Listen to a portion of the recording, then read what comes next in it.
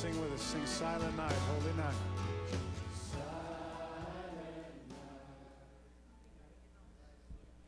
Good morning, everybody. Why don't you guys stand to your feet with us so we can worship?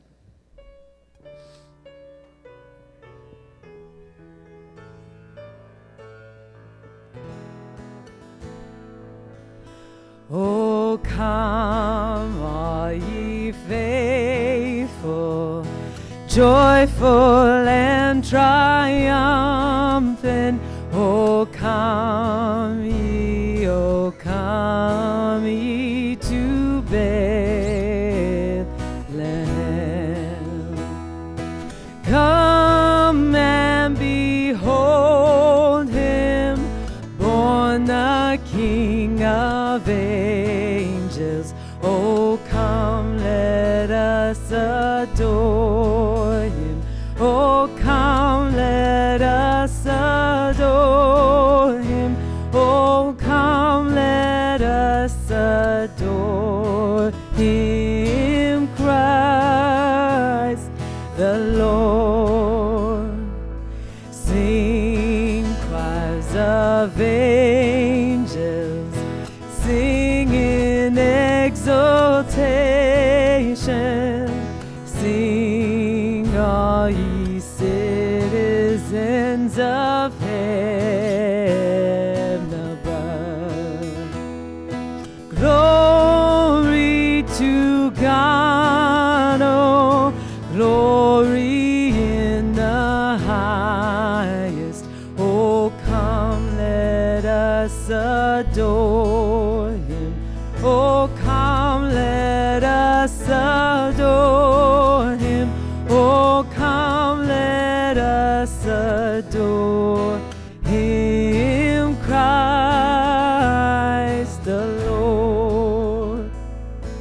Yea, Lord, we greet thee, born this happy morning.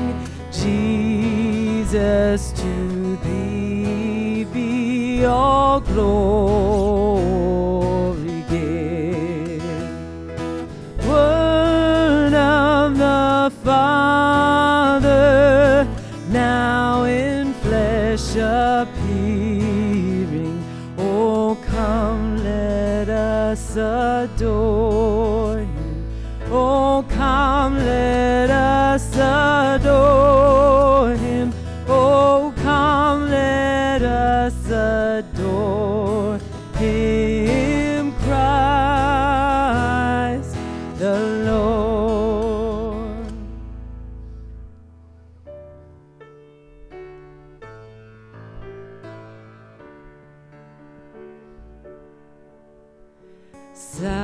Silent night, holy night, all is calm, all is bright, round yon virgin mother and child, holy infant, so tender and mild, sleep in heavenly peace,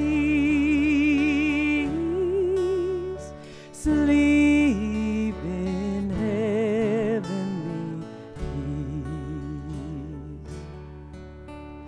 Silent night, holy night, shepherds quake at the sight, glory stream from heaven afar, heavenly hosts sing hallelujah.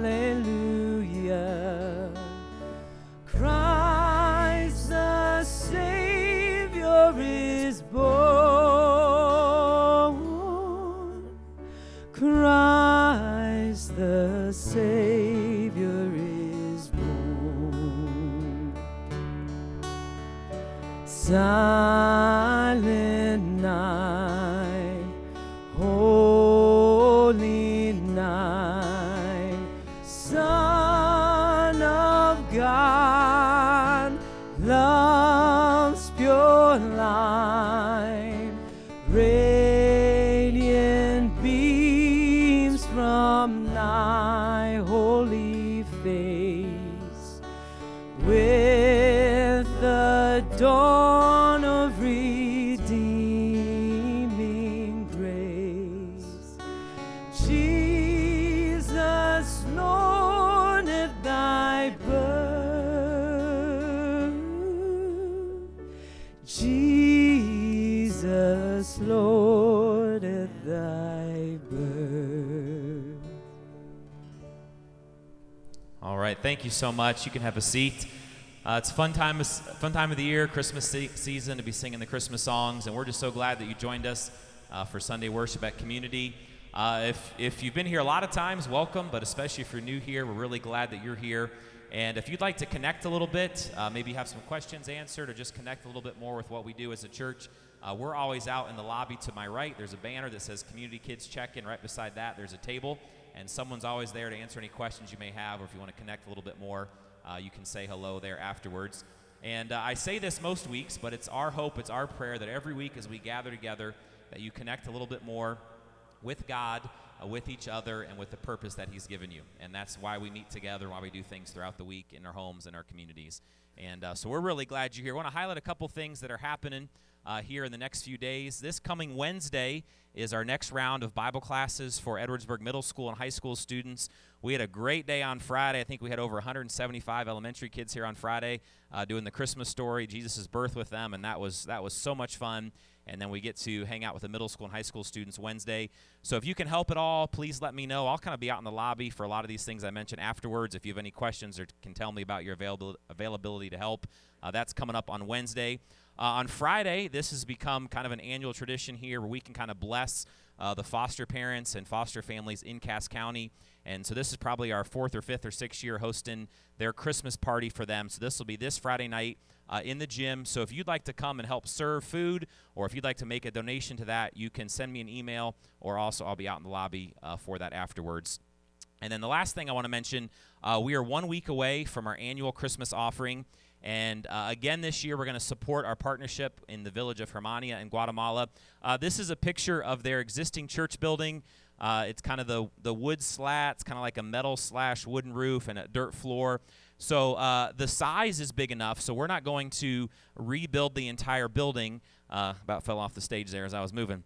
We're not going to rebuild the entire building, but there's some leaks in the roof, and they've requested some solar lights and a few things like that. So this is kind of a remodel of the church building is the project that we're going to be doing when we go as a team in July. So our goal for this Christmas offering is $4,000. If you'd like to give by cash or check, we're going to have a special offering for that next Sunday in the service. But anytime online at edwardsburg.church or the Easy Tithe app, you can give. Just look for the Guatemala Christmas offering tag, and you can give to that anytime throughout the month. So that's coming up here next week. I'm going to hand things over to Pastor Dan now, and we're going to transition into something else. A little bit different part of our service today. In the New Testament, the church, as we figure out, they have two different offices of leadership. One is called a deacon, or official position. One is called a deacon, which that word actually means servant. And many times in churches, deacons fill different roles, like they'll care for the finances as far as handling the money and just the, checking accounts and everything like that. A lot of times they'll set up, different things as far as the building is concerned and so forth. The other position in Scripture is the position of elder. And the word elder is interchangeable with some other words in the Bible. They use the word shepherd, they use the word overseer, they use the word pastor. But we have 5 people right now that serve as elders in our church. And the job is partly, when you think of a shepherd, you think of, protecting the sheep and caring for the sheep. And partly it is that. But sometimes when you hear the word shepherd, you just immediately think, well, if somebody's hurt or broken or what like that, you'll be there for the hospital. And that is definitely part of it. But probably the biggest part of leadership and even shepherding is helping people do what I had this put up here again. We're not stuck on that, but what we talk about every week, the whole idea of helping people grow in their relationship with the Lord, connect with Him, and connect with each other as far as how the church is supposed to function as a body.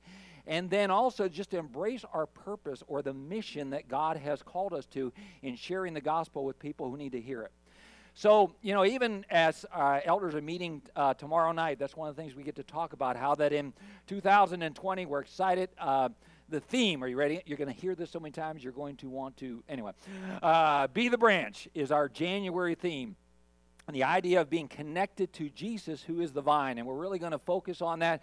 Next week, we're going to have some little devotional books available that you can use during the month of January as a church together to try to connect there and have some other things with that. And then move on to connecting to each other as a body. And then move on to connecting with our mission as we move into 2020. I'm pretty excited about it. I love to do that.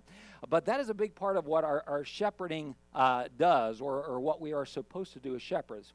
Well, we wanted to continue, first of all, to grow and build our leadership team here.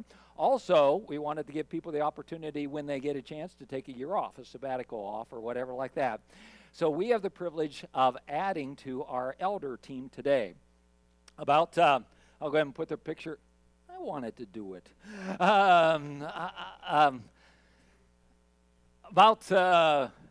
Now you totally threw me off as to what I was going to say. Several years ago when we first began to build an elder team, many of you know, though I'm an old guy, I'm a rookie pastor. So this is the first time I've pastored. So I got some counsel. I said, hey, how do you go about, who do you pick for elders? What's good criteria? And, of course, the first criteria is laid out in Scripture in the books of Timothy and Titus in particular, as far as if you want to say the biblical requirements. But once somebody has met those, okay, what do you look for in people? And the consensus of opinion, everybody said to me, is, well, the first thing you look for is to find people that are already doing the work of an elder. Some people who are already involved in caring for people. And that picture there, Chris, hey, you look pretty good in that picture, Chris. That's a good one. Chris and Stephanie definitely fit the bill as far as people who have jumped in and began to already care for the family of God, be involved in sharing the gospel with people. You meet them in the hallway greeting. Chris is back there helping in the sound booth, leading a small group, working on the missions team. Like I said before, there's not a whole lot around here that they're not connected to and involved in. So it is our privilege today just to introduce them as elders to you. So I'm going to ask, where'd you guys go? Normal spot, okay. Front row over there. I'm going to ask them to come up with Silas and Haley. And we really just want to take some time and just make sure that you know who they are and pray for them. They're officially beginning in 2020. Though, tomorrow night's meeting, I'm buying Portillo sandwiches. I'm just saying. You in? Okay. All right, so he might officially start tomorrow night since we're having Portillo sandwiches for Christmas. But what we wanted to do is ask the other elders. Dennis is going to come up. Dennis is voiceless today. And Craig and Jim and Pastor James. And just kind of surround him. And this is not like any magical thing. If you're new, don't let this freak you out. But in the New Testament, they would lay hands on people. And it's not like... poof, they're not going to fall over. Nobody needs to catch them or anything like that. But it's just kind of a way of saying, hey, we're going to ask that the Lord really bless you, and to whatever extent He has used us and ministered and given us His Spirit to minister, we're asking that you become part of that too. So I'm going to, can I put my hand on you too, Silas? Yes, I can. Okay. Okay, maybe we will be falling over. I don't know. But that is entirely possible. And I've asked one of our other elders to begin leading in prayer, and Craig Brown's going to begin to pray just for the Graham family, and then I'll close in a word of prayer. Father, we're truly grateful that you've set aside this family to serve alongside of us as elders. Lord, we've watched them I have for 5 years, and of course I've worked with Chris for almost 4. And Lord, it's been a joy to see what I see here in this building and is exactly what I see at work. And Lord, I thank you for his testimony, for his willingness to pitch in and help and lead wherever is needed. The way the family they're all involved, and we're so thankful for that. And I do pray as he steps into this leadership role that it'll not by any means affect his family life. It'll not get in the way of his relationship with Stephanie or the kids. But Lord, you'll just help that to all be strengthened through this time, Lord. And I count it an honor to be able to serve and work alongside him, Lord. And I pray you just give us good times coming up and help him to lead us and help us in any way that you see fit. We ask in Jesus' name. Amen. Father, there are so many prayers that we have for just the ministry that you give to Chris and to Stephanie and moving forward. But I guess what Craig was just praying is the burden on my heart too, Lord. The experience of being in leadership here has helped me to draw close to you. And my prayer is just that would be the case for the Graham family.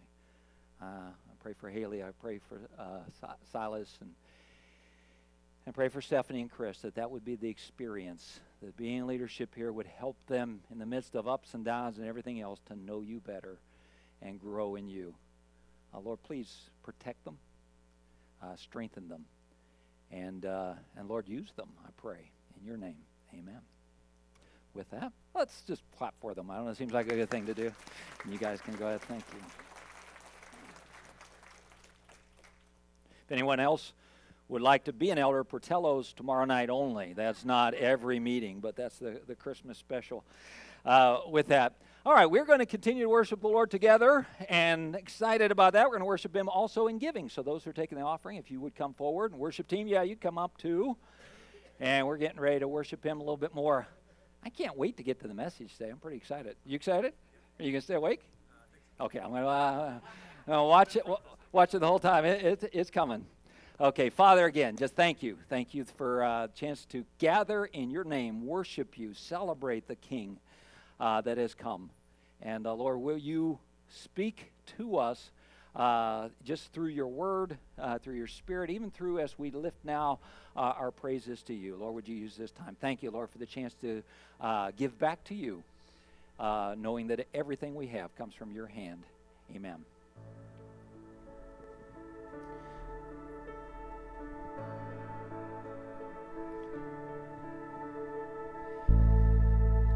Are you hurting and broken within?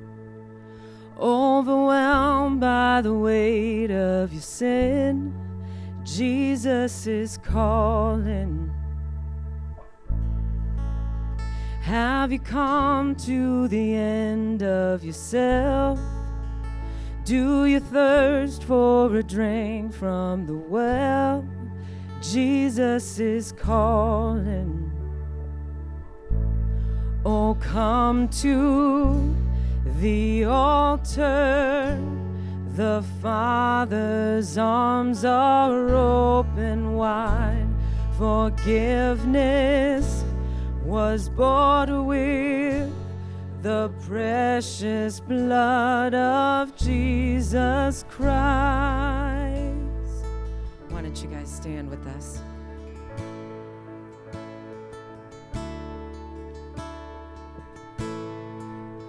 Leave behind your regrets and mistakes. Come today, there's no reason to wait. Jesus is calling. Bring your sorrows and trade them for joy. From the ashes a new life is born. Jesus is calling. Oh, come to the altar.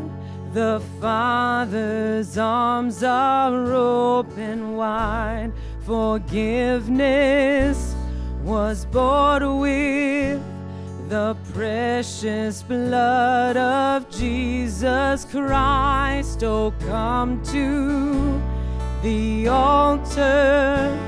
The Father's arms are open wide.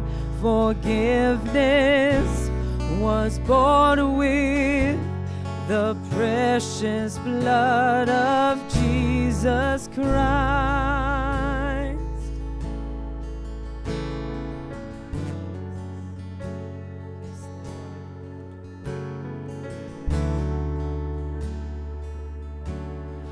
Oh, what a Savior! Isn't he wonderful? Sing hallelujah.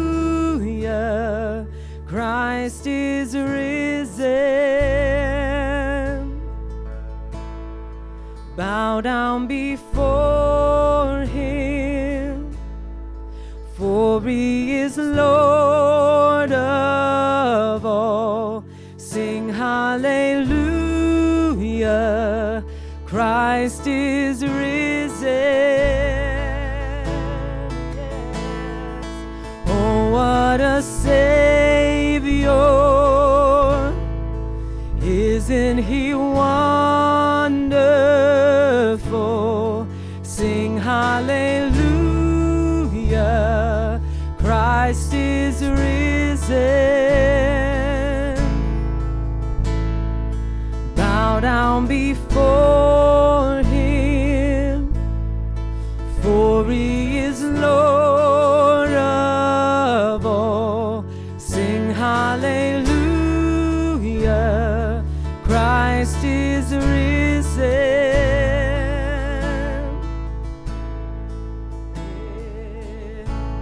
Oh, come to the altar, the Father's arms are open wide.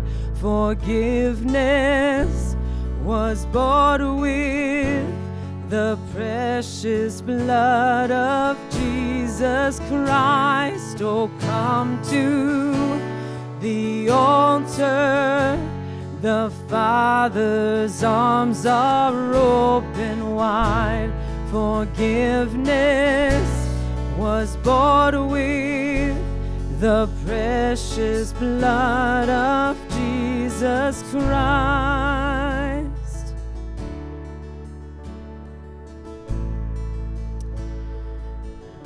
Will you close your eyes and pray with me? Dear God, as we come to the altar and as we bring everything and anything that we're carrying before you, I pray that as we sing this next song that we would know that we are not alone, that we don't go anywhere alone, that we don't go anywhere where your love doesn't go before us, where your love doesn't stay behind us, where your love doesn't surround us in every single way, God. In Jesus' name, amen.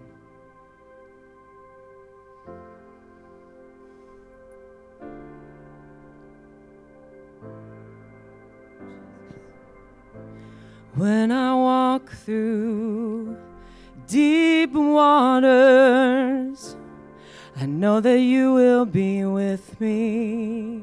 Amen. When I'm standing in the fire, I will not be overcome.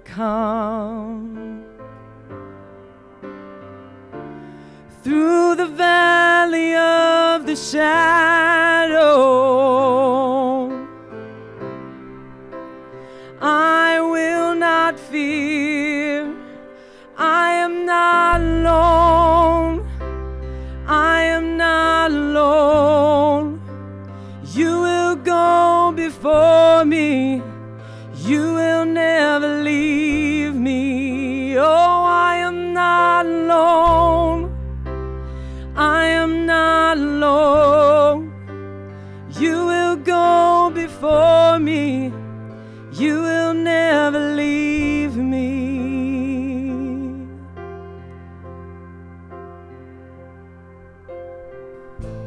In the midst of deep sorrow, I see a light is breaking through. The dark of night will not overtake me. I am pressing into you. Lord, you fight my every battle, and I will not fear. I am not alone. I am not alone. You will go before me.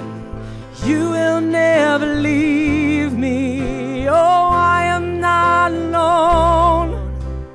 I am not alone. You will go before me. You will never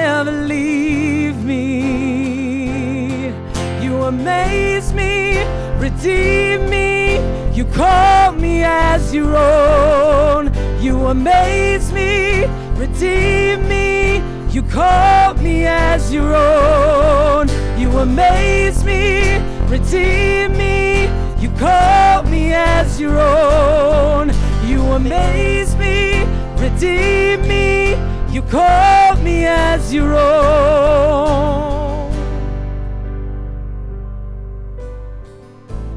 You're my strength, you're my defender. You're my refuge in the storm. Though these trials, you've always been faithful. You bring healing to my soul. I am not alone. I am not alone. You will go before me. You will never leave me. Oh, I am not alone. I am not alone. You will go before me. You will never leave me. Oh, I am not alone. I am not alone. You will go before me. You will never leave me. Oh, I am not alone. I am not alone. You will go before me. You will never leave me.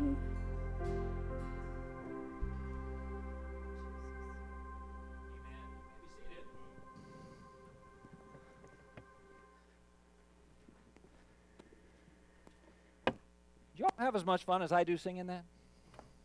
I really have a good time.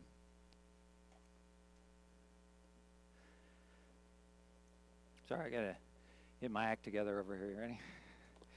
Well, you ready for Christmas? What I mean is, you ready for a little Christmas sermons? Christmas series, you ready for that? We are going to look at the Christmas story this year from several different perspectives, beginning today. So since we are beginning, we got to look at the first perspective. So if you have your little bulletin there, it says Christmas in the Old Testament, which means we're going to view the coming of the Messiah, Christmas, as, of course, a promise from God. Now, before we get into that for just a second here, my family are gamers. I don't know. I know some people are gamers and some people are not gamers. We're gamers. We like to play games, okay? So every Christmas we have to come up with a new game. Now, we're usually not like right on the cutting edge as far as what things are. I think last year we discovered Rummikub. Yeah, before that Twister. No, before that, I forget what we have. We're usually pretty far behind. Last year really was the first year we discovered Rummikub. This year, I think we're closer. Maybe not. I think this has got to be a popular game because I had a real hard time finding it. Wits and Wagers. I had a real hard time finding it, and this is going to be our Christmas game, and we are going to have fun if it kills every last one member of my family reading it, because it took me a while to find it. But you'll notice that Wits and Wagers, this one is the Vegas edition. It's Vegas, baby. So we're not only going to have fun, we're going to have, I don't know what. Might not be good, whatever we're going to have, but we're ready to break into that. But this little game, what you do is they ask you a question that they don't really expect you to know the answer to. What percentage of Americans are, Irish or something like that, and you are to make an educated guess.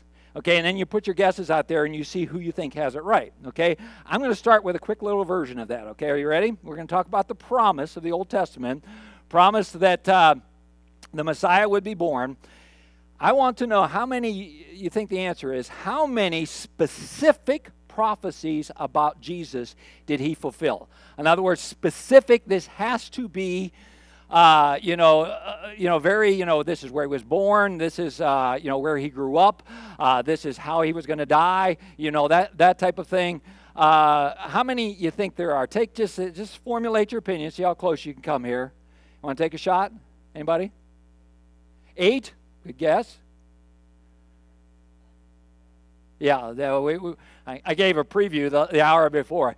Okay, the answer is, I think 8 is a very good guess, but it's actually 65 different specific prophecies. Now, there are over 200 messianic verses that predicted about Jesus that have come true, but some of them repeat the same prophecy. There are actually 65 different prophecies. The chances of one person fulfilling those are akin to somebody being struck by lightning like 6 times.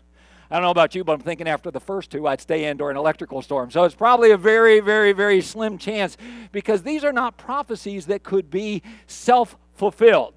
Okay? This is born of a virgin. This is born of the line of David.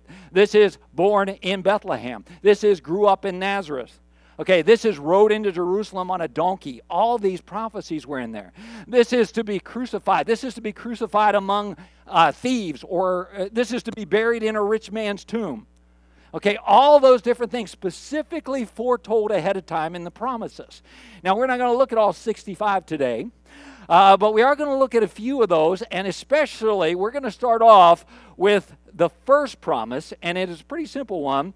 One of the first promises that God made is, I am going to fix this. Okay, what I mean by that is, going way back to Genesis chapter 3 in the garden, when sin first entered the world, when Adam and Eve first decided that they could do as good a job as God. Okay, I know that sounds goofy, but how many times do I do that in my own life? No matter how much the evidence convinces me that I make a really, really, really bad God, I still try to play God sometimes, and I try to take over. And Adam and Eve's first rebellion, which produced a severing, a brokenness in the world right away. And by the way, this brokenness and all the results of the sin that went with it haven't even grown up yet to what we have today. All the disease isn't there yet. All the heartache and the war and everything like that isn't even there yet. It has just happened. They have just committed the first sin. And right away, God speaks into this and says, I'm going to fix this. Okay, that you ready for your seminary education of the day? Okay, the theological term for this is that this is the primo evangelical. Are you impressed? Amen, yeah. But then what we mean is this is the very first time we see the gospel. And I absolutely, I told Curtis I was excited about this message. I'm just excited about this first point. I love this verse. I get so excited, and you're going to read it at first, you're going to think, this is a really weird man. But, or maybe you've already thought that. But here's the verse. When God is addressing the sin and the fall and the consequences of it, okay, he speaks to Satan, to the serpent.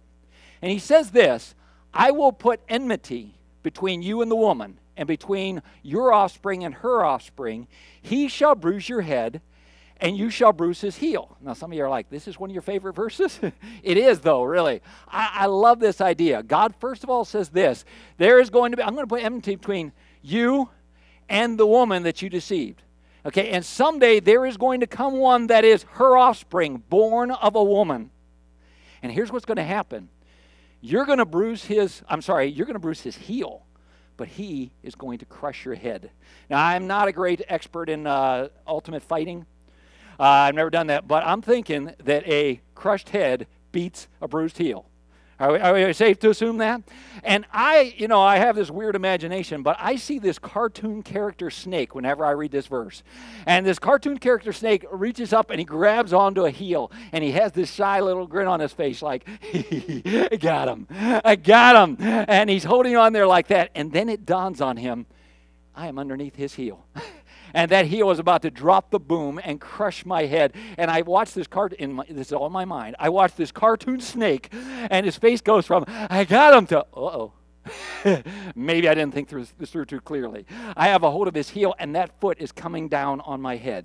And then I think of the day when Jesus was crucified, how Satan must have thought, God, you sent your son into this world. I killed him. He's dead. But through his death, 3 days later, he walks out of the tomb, and through this bruising of the heel, gotcha a little bit here, gotcha. God says, I'm going to bring ultimate victory. And he crushes his head. Don't you love that? I do. I'm like, that's a weird Christmas message, but I love it.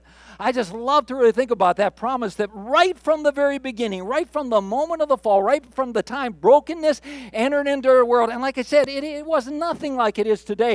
It hadn't spread. It hadn't multiplied over and over again. And God says from the very beginning, I'm going to fix this. A second promise that I want you to see, God says, I'm going to bless you.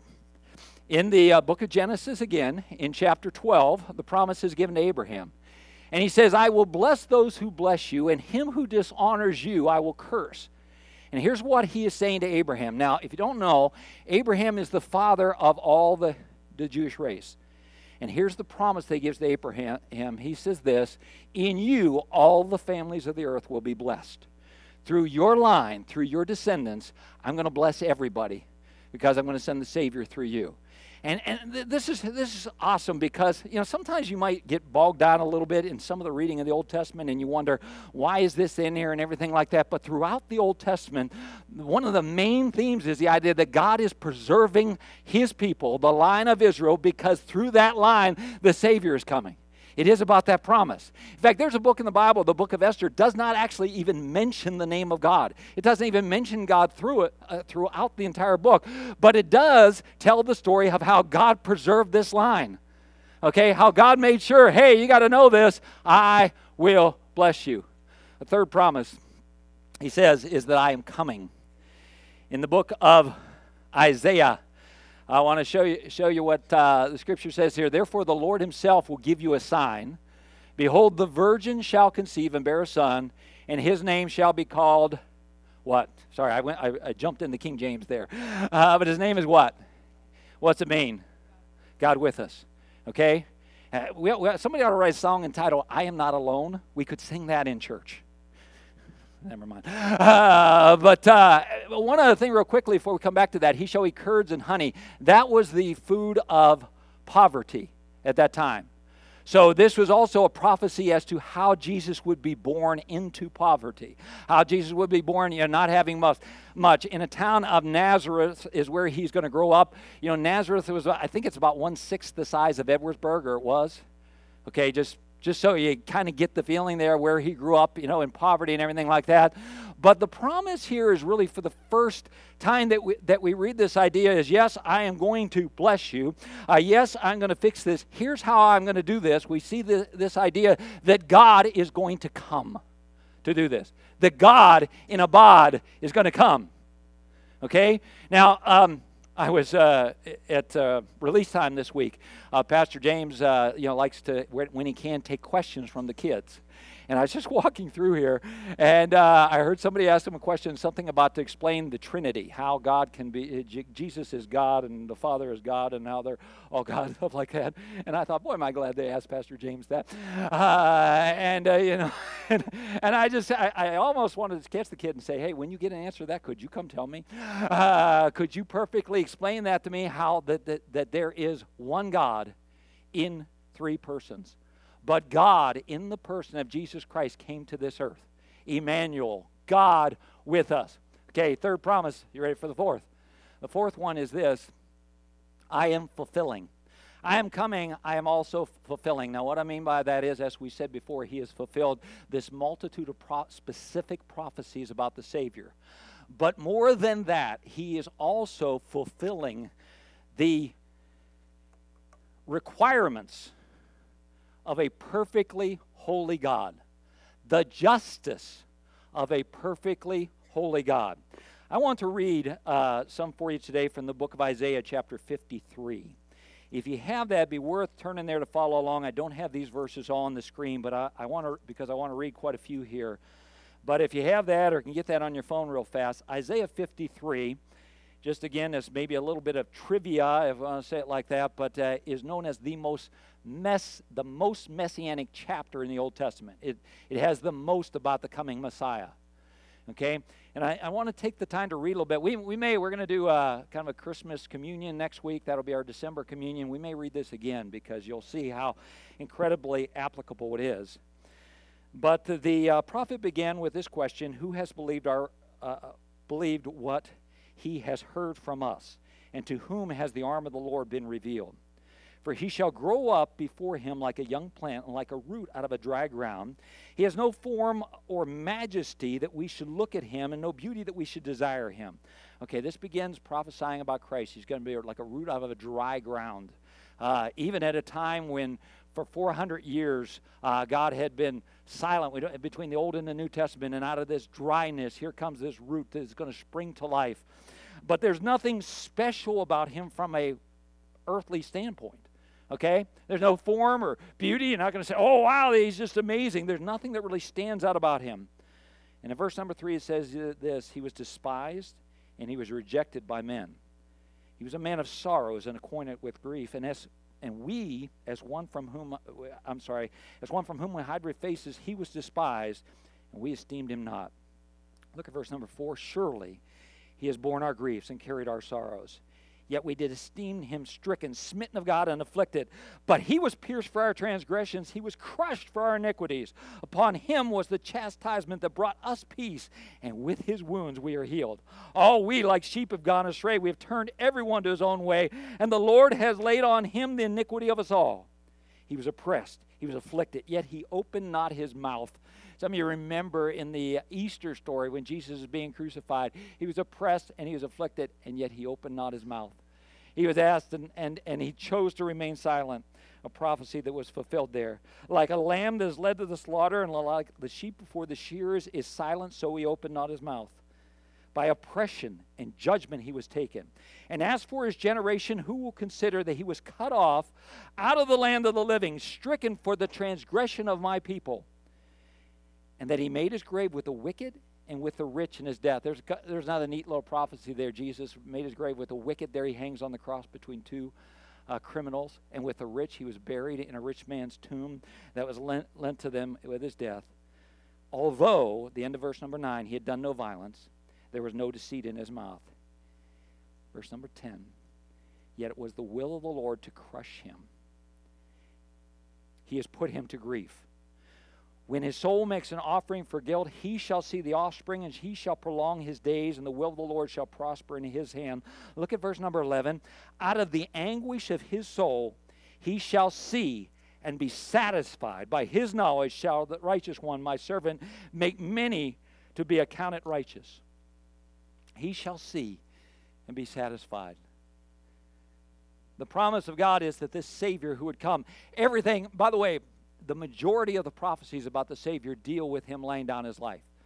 And again, they are incredibly detailed as to, to see the story unfold of how Jesus was crucified. But Isaiah here says this: he was crushed for my iniquities. Okay?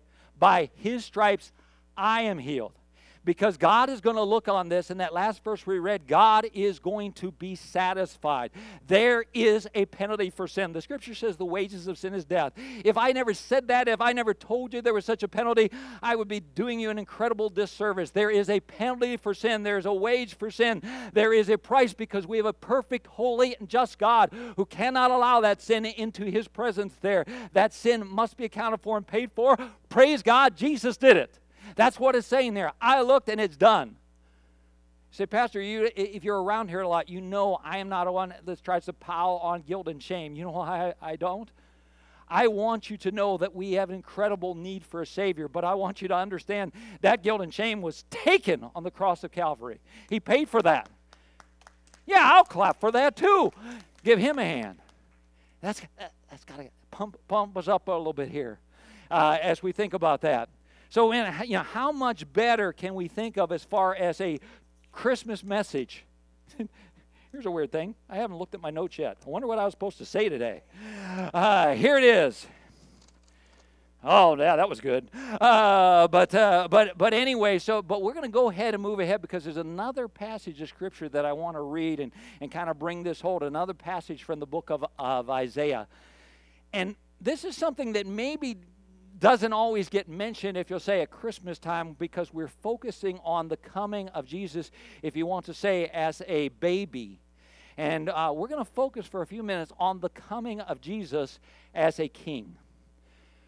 So, not only did he say, I am coming, but he also said, I am coming again. And we're going to read some from the book of Isaiah, chapter 9.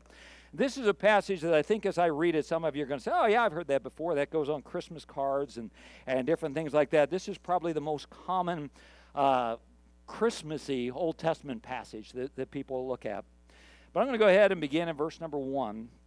It says, there will be no gloom for her who was in anguish. In the former times, he brought in contempt the land of Zebulun, the land of Naphtali.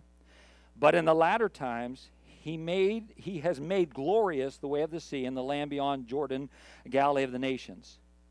Look at verse number 2. The people who walked in darkness have seen a great light. Those who dwelt in the land of deep darkness, on them has the light shone. You have multiplied the nations and increased its joy. They rejoice before you, as with the joy of the harvest, or the glad when they divide the spoil. For the yoke of the burden and the staff of the shoulder, the rod of the oppressor has been broken on that day. Verse number 5, every boot of the trampling warrior of the battle tumult, every garment rolled in blood will be burned as fuel for the fire. You can stop there for just a second. Every trampling boot, the armies, the conquering armies, basically the message is this: war is going to end. It's going to be over there. There is going to truly be this light that brings peace. Verse number 6. Why is all this going to happen? Because for unto us a child is born. To us a son is given. And the government shall be upon his shoulder, and his name shall be called Wonderful Counselor, Mighty God, Everlasting Father, Prince of Peace. And of the increase of his government and of his peace there will be no end. You know, when things got messed up back in the garden and sin entered in the world, and that brokenness that we see so often in our life, the day is coming when that's no more. That in his kingdom there will be no end to this peace. And on the throne of David forever he will sit over his kingdom and establish it, to uphold it with justice and with righteousness from this time forth and forever. Now I want to talk to you about this promise, but I want to tell you first of all, just speaking, hey, where it's just two of us for a second here. You could probably kind of tell this. I love Sunday mornings. Some of you that are around here early, you know, I walk around like a spastic. I've told you, my wife kicks me out of the house because I'm so spastic. You know, says, go into church and walk around there for a while because you're driving me crazy. But, you know, but it is not like nervousness. It's just excitement. Think about what I just got to do for the last few minutes here. You know, this is awesome. And I really love that. And if that was all that there is to being a pastor, that would be like best job ever, you know, that you could have. There are times, though, I don't know how, as a pastor, I just feel lame. I feel like I got nothing sometimes. Yeah, sure, on Sunday morning, you know, I can't, you know, I'm standing up and I'm excited and I'm proclaiming the message and excited about it. But then, you know, I'm talking to somebody who's just got the cancer diagnosis and it's not looking very good. Or I'm talking to somebody that, my mom or my dad are, you know, they've lost their mind. They're in the nursing home. This is so hard, you know. I'm talking to somebody whose marriage is on the rocks, and it's like, oh, I don't think this is salvageable. I don't know how this is going to happen. I'm talking to somebody who's just lost their job, and I'm talking to somebody that is in the midst of this brokenness. And I want to tell you the truth, how I feel sometimes. Now, I'm going to tell you how I feel, and then I'm going to preach to myself and tell you why it's wrong to feel this way. Okay? Sometimes I feel like, oh, what I'm saying is so lame, because what I'm going to tell you is, well, it won't always be like that. The day is coming when there will be peace. You know, back in, I guess it was in the 60s, John Lennon wrote, So This Is Christmas. That was beautiful. See, brought a tear to your ear. But anyway, some of you remembering that little song, the chorus in the background sings, war is over, war is over. Anybody with me? Anybody know what I'm talking about? Okay, I felt like I lost you there for a minute. But you know, and that idea that war is over, yeah, that war might have been over, but Vietnam's coming, and that war might be over, but this one's coming, and that, yeah, and it's always. And my message is, hey, this world is messed up, and here's, you know, I'd love to be able to stand up and tell you, but pray for world peace. You can pray for world peace all you want, but I want to tell you this: world peace is going to come when Jesus comes back. And it's not going to come before that. I wish I could tell you differently. I'm not saying you don't strive, but I see people that are, I don't know how else to say it, they're stuck here in between.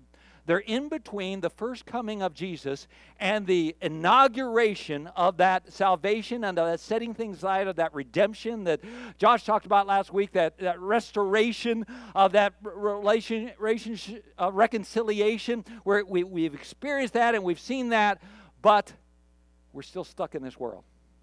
And the sin nature we still battle with. So it's like, you know, why can't I do better with this? And the world that we watch is still heartbroken and it's heartbreaking sometimes in the situations like that. And then, and the pastor talks out, have a holly jolly Christmas and this is all great. And, and when it comes down to my life, sometimes it just isn't there. And sometimes I feel like, I feel lame. Like, okay, because here's what I'm going to tell you. You're suffering right now, I know, but you won't always be suffering. And it is true, but do you understand where I am? I'm kind of like, yeah, but give me something else here. But here's the thing that I want us to know that I think is so important, and why it is so important that we took the journey that we took through the Old Testament promises, that you might even look up more Old Testament promises that Jesus fulfilled and understand that, because it is so incredibly important that we know the source of the promise that we have, the one who said, I am coming back and I will set all this right. When I was a teacher, I really do have a hard time when I feel like I'm losing people. I mean, if I feel like everybody's checking out on me, I want to stand on my head up here or something like that. Listen! Like that. So when I used to teach history, which is everybody's favorite subject and very exciting, but when I used to teach history, sometimes I would just randomly, break into something like, I'd be teaching along and I knew nobody's paying attention, and I'd say something like, and then for 2 years, George Washington spent some time on an alien spaceship, and while he was there, these different things happened, and I'd go through, and it'd usually take a few minutes before the kids started to realize that I was lying to them. I was just making something up to try to bring their attention back. And after a while, with one class in particular, I get to the place where I'd start telling, and I'd stop and I'd say, have I ever lied to you before? And they would in unison say, every day. I like that. Great relationship I had with my students. But, but I'd stop and I'd say, hey, have I ever lied to you before? But see, that's the whole idea, is that we need to understand the source of this promise that we're looking at. That's why I want to say, that's why we got 39 books of the Old Testament that go through and tell the story of how God was working to fulfill his promise. And we'll look at it in a couple of weeks. When we look in the book of Luke, we'll see some of that fulfillment and how God rearranges everything just to accomplish this thing. But that we know who this one is who has promised, I'm coming back. Okay? I cannot tell you that, you know what I mean? I kind of want a pastor to have a prayer. Oh, you guys had a fight? Be healed. Oh, you got a bad diagnosis? Boomba. Like that. I want to be able to do that. I want to be able to fix it. And instead I come and I say, hey, you know what? You know what I said? The King is coming. Okay? The Prince of Peace is coming. The mighty God is coming back. He has promised that he's come back. And if I told you that promise, I would understand your skepticism, and I would understand, hey, maybe this is just lame. But the one who gave you that promise is the one who fulfills every prophecy down to every little detail in Jesus Christ. Isn't that awesome? Isn't that something to take with us as we move forward into the Christmas season? The King has come. The promised King has come. I love it. Okay, I think we have time to sing. You ready? Let's sing again. We're singing about him being with us again, right? That's a great song to walk out of here with, isn't it? I'm Not Alone. I love that. Okay. I'm excited.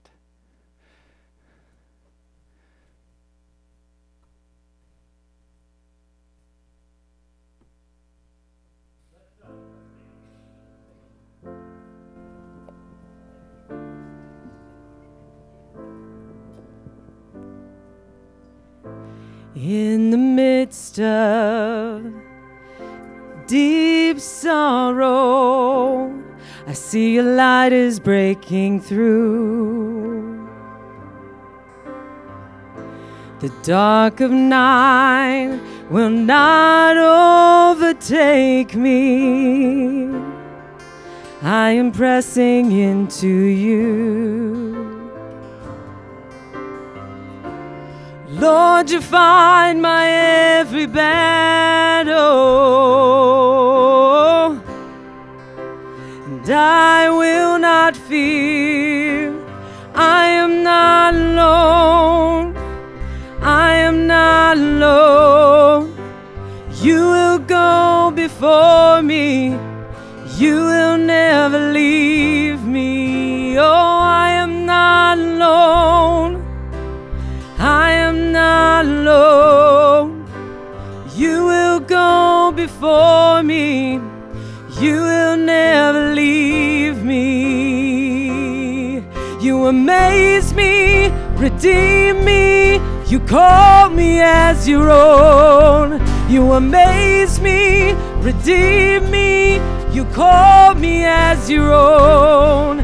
You amaze me, redeem me, you call me as your own. You amaze me, redeem me, you call me as your own.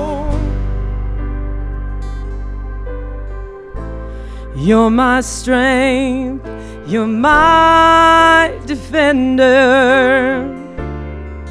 You're my refuge in the storm.